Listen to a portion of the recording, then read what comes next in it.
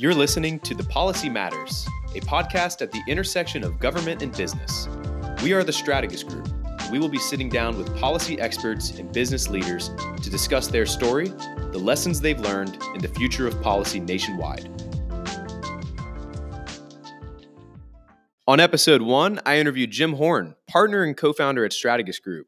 In this podcast, we talked about Jim's time in state government, his impact on modernizing Florida's education system, and the work he's doing today at Strategist Group. Specifically, Jim shared with us a historical perspective of how Florida's education system has evolved, his insights on teacher compensation, and education policy at large. I'm Nick Mortellaro, and I'm here with Jim Horne, former Florida Commissioner of Education, state senator, and a current partner here at Strategist Group. Welcome aboard the show, Jim. Well, thank you, Nick. It's my pleasure. So we'll start off, kind of introduce yourself. You know, you're a former certified public accountant. How did you get into politics? Well, that's sort of the kind of crazy part of it, Nick, is that I was a practicing CPA in the local area near Jacksonville, just south of Jacksonville, in an area called Orange Park. And I really was having a hard time with some of the career politicians. I thought that they were causing a lot of the problems that we were experiencing in the state. Because at the time in Florida, back in the early 90s, we led the nation in violent crime. And so I continued to sort of kind of honestly spit off at the mouth at church and in other social settings. And a lot of my friends, I think, finally just got tired of hearing me talk about the problems and said, you know what, you need to do something about it and you should run for office. And they threw down the challenge, and I took the challenge and decided to run for the Florida Senate. And, you know, usually you start off by trying to run for a House seat. I wasn't, honestly, probably even smart enough to figure that out. And I plunged directly into a state Senate seat. And everybody said, you have no chance of winning. In fact, I think the very first poll that I saw showed that I had a name ID of 4%, but they said that the poll had a margin of error of 5%. So either I was negative or 9%. That didn't deter me. And so with a lot of help from friends and family, we campaigned very hard. And I won that in my very first run for public office in 1994. So starting in the Senate, and then you moved on, as I understand, to chair the Education Policy Committee.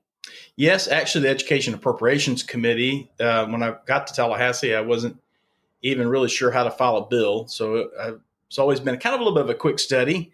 Part of that may be some of my training as a CPA, being very analytical, and immediately started to work on issues that were important to me. At the time, I wanted to fight crime. I wanted to be the crime fighter. I wanted to file all the tough crime legislation. And after having served 2 years in the Senate, the incoming Senate president, determined that it was time for me to chair a committee. And she offered me the Education Appropriations chairmanship. And I didn't even know at the time that that's one of the top places to serve. And I said, hey, no, I want to chair criminal justice. I want to be the crime fighter. And she said, well, that has already been promised to someone, but I will give you your choice of chairing Children and Family or Education Appropriations Committee. And so I thought about it for probably a nanosecond, and I said, I'll do the education thing.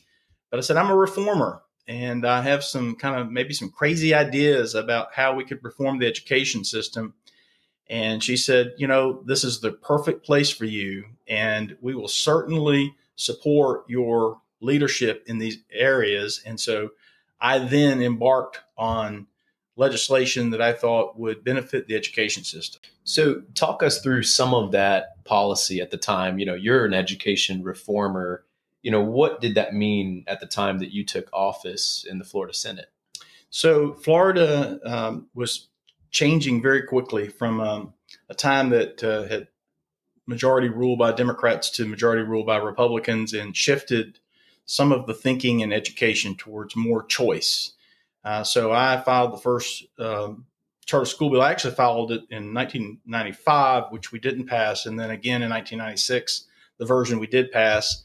And then ever since then, some kind of version of charter school legislation, different kinds of scholarship or voucher bills, some accountability legislation, some performance funding legislation.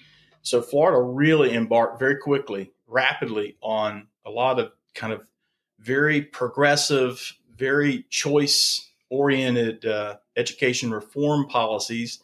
And then Governor Bush came to office. Jeb Bush came into office in 1998 and took some of these ideas that had actually started pre-Governor Bush. And quite honestly, he put them on steroids and took them to a whole new level and kind of took these ideas and implemented them and inculcated them into the fabric of education. And they've been moving in that direction ever since. That's awesome. So, taking a step into that role, at the Florida Department of Education. So you're tapped by Governor Jeb Bush and you're the Secretary of Education. So, taking a look at the numbers, that's, 3,000 employees, 67 school districts, 28 community colleges and 11 universities, and a multi-billion-dollar budget. Yes, it was certainly challenging. So prior to that time, we had an elected commissioner of education. And so working with Governor Bush as a state senator and having moved up to being, quite honestly, the second ranking Republican in the Senate at that time and chairing the entire budget, we didn't like the way we had three very separate delivery systems, one for higher education governed under a board of regents, one that was sort of governed by individual boards of trustees, but a coordinating body for the community colleges. And then you had the traditional DOE side that sort of governed K-12. And he and others and myself, we kind of honestly, it's pretty funny when you look back at it. We sat around on a cocktail napkin one night and redrew the entire organizational structure of the new system. I believe that cocktail napkin is still around. But we sat around at the time, Speaker John Thrasher, who's now the president of Florida State University, and myself and Governor Bush helped create this new concept, this new idea that we would abolish the Board of Regents, abolish the State Board of Community Colleges, create and do away with an elected commissioner and create an appointed version and roll it all together. And so it took a constitutional amendment to do that. We did that. Governor Bush asked me to step down a year early from my term in the Senate and become the first appointed commissioner of education. And so I did that. It was a dream job. It was an opportunity that you could only dream about. I took over a very large bureaucracy of over 3,000 employees. We had an internal budget of about $145 million and an external budget where we distributed the money of $25 billion with a capital B. So It was a beast. These cultures were very different. Just think about that. The higher education culture, the community college culture, which was evolving to state college levels themselves, and then K-12, and being able to just try to bring those cultures together, merge disparate kinds of operating systems, just even trying to get everybody on one phone system and one email system. That in itself was hard. Everybody thought Governor Bush had lost his mind appointing a non-educator to head the education system. As people began to think about it, they began to realize that's actually probably a pretty good move to take somebody who understands finance, because really at the end of the day, a lot of policy is driven by education funding, and someone who can understand education finances is kind of ideally suited to sort of run the education system. And so it was an incredible opportunity, because it was also at this time that we're now implementing a lot of these new progressive reform ideas like charter schools and vouchers and scholarships, accountability, high stakes testing, grading of schools. It was an era where I don't think that anybody would ever want to walk away from that kind of an opportunity. Sure. And, about 20 years later, here we are, and this is still a topic that is being championed, at all levels of government in the state of Florida. You have the governor coming out with a proposal for increased teacher pay. So this is, highly relevant. Yeah, teachers are very important. And Governor DeSantis has just proposed being able to raise the starting salaries of teachers to where Florida would be second or third highest in the country. And the hope is that it would also push up salaries for veteran teachers, correspondingly. And so, teachers are a very important part, and we've always recognized that.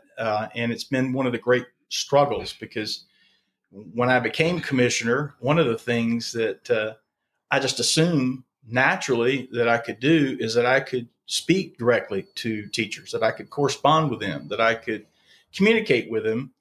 Again, this is, 18 years ago now, but I couldn't. I didn't have the email addresses of all the teachers. And quite honestly, when I asked for them, I got a little bit of pushback too. But over a period of time, we were able to build some databases where we could get the email addresses. And I can remember my first mass email to all the teachers, and it came off really bad. It was terrible. It was on the eve of our FCAT, which was our earlier, the name we gave for the statewide assessment of students, in an effort to try to alleviate some of the stress on teachers, because they were so concerned about how well their students would do. This one test would kind of determine the school grade, would kind of determine whether they got the scarlet letter. And so I was only trying to, ease the tension, and my choice of words were not good. More or less my message was, don't stress this. Well, they didn't appreciate being told not to stress it. And while we all may use emails to send a sentence or two, maybe a paragraph, maybe 2 paragraphs, well, the response back from teachers was basically, I got an epistle. I mean, it was oftentimes, it would be pages of stuff. And even 6-9 months after my infamous email, I was still getting return emails. They really didn't appreciate me trying to tell them just to, take it easy and not worry about it, because they did. So did you respond to these emails? I responded to every one of them. And I did it personally, and it took a lot of time. But teachers are important. That's, it's the key part of what makes the education system. This is the front line. And we need to not only build up our teachers, and it's more than just compensation, but I do believe compensation is probably the most important part, but it's professional development, it's leadership development. It goes into the culture of the classroom and providing technological tools for teachers. And so I'm always been a gigantic, incredible proponent of teachers and whatever we can do for teachers. I do believe that we need to create a real professional pay plan for teachers. And I think that's the one great thing that we have still left back at the starting point, where we've made great strides in so many areas, but we've really never created the professional pay plan, and treat teachers like a profession, like you would do, say, as CPAs, which is the field I came from, or doctors or lawyers or engineers. Mm-hmm. We don't do that. And I'm hoping that one day, we'll get to that, because that's probably the greatest, probably silver bullet opportunity we'll ever have. Thank you for sharing that. And, kind of moving forward, you get through the public sector, and then you hang up your political cleats, so to speak. And now you're, working in the consulting world as a business and government affairs advisor to many notable companies, ACT, K-12 Incorporated, and Kaplan, just to name a few. What are some of the key differences in this new world, outside of the public sector, now in this private sector consulting role? Well, it starts with that word private. In the public sector, always subject to being more open and being able to be, sort of under the thumb of the media. Whereas when you shift to the private sector, you kind of earn back some of your privacy.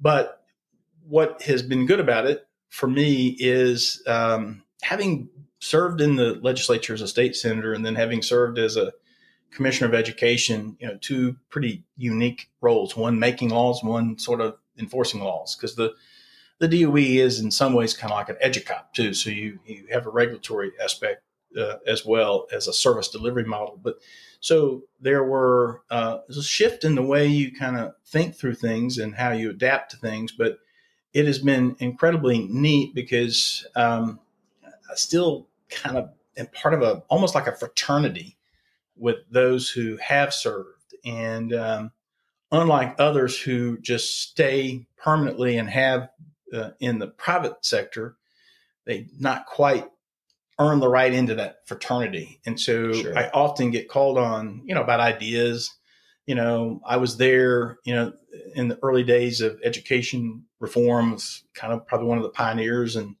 I certainly have got the scars down my back to prove that I've been in that war. But it has been, it gives me the opportunity to kind of get under the hood of the car and tinker with the engine still.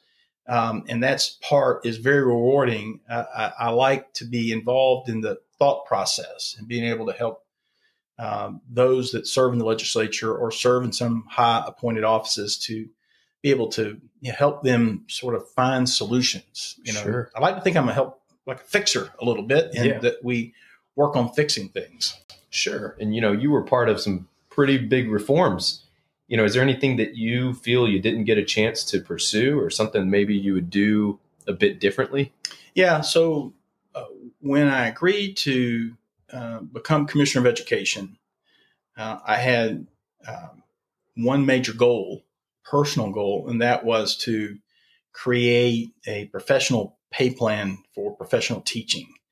That's what probably really drove me to accept the position. Granted, I knew that I would be working for the governor, and my job would be to sort of advocate for his policies and that of the State Board of Education.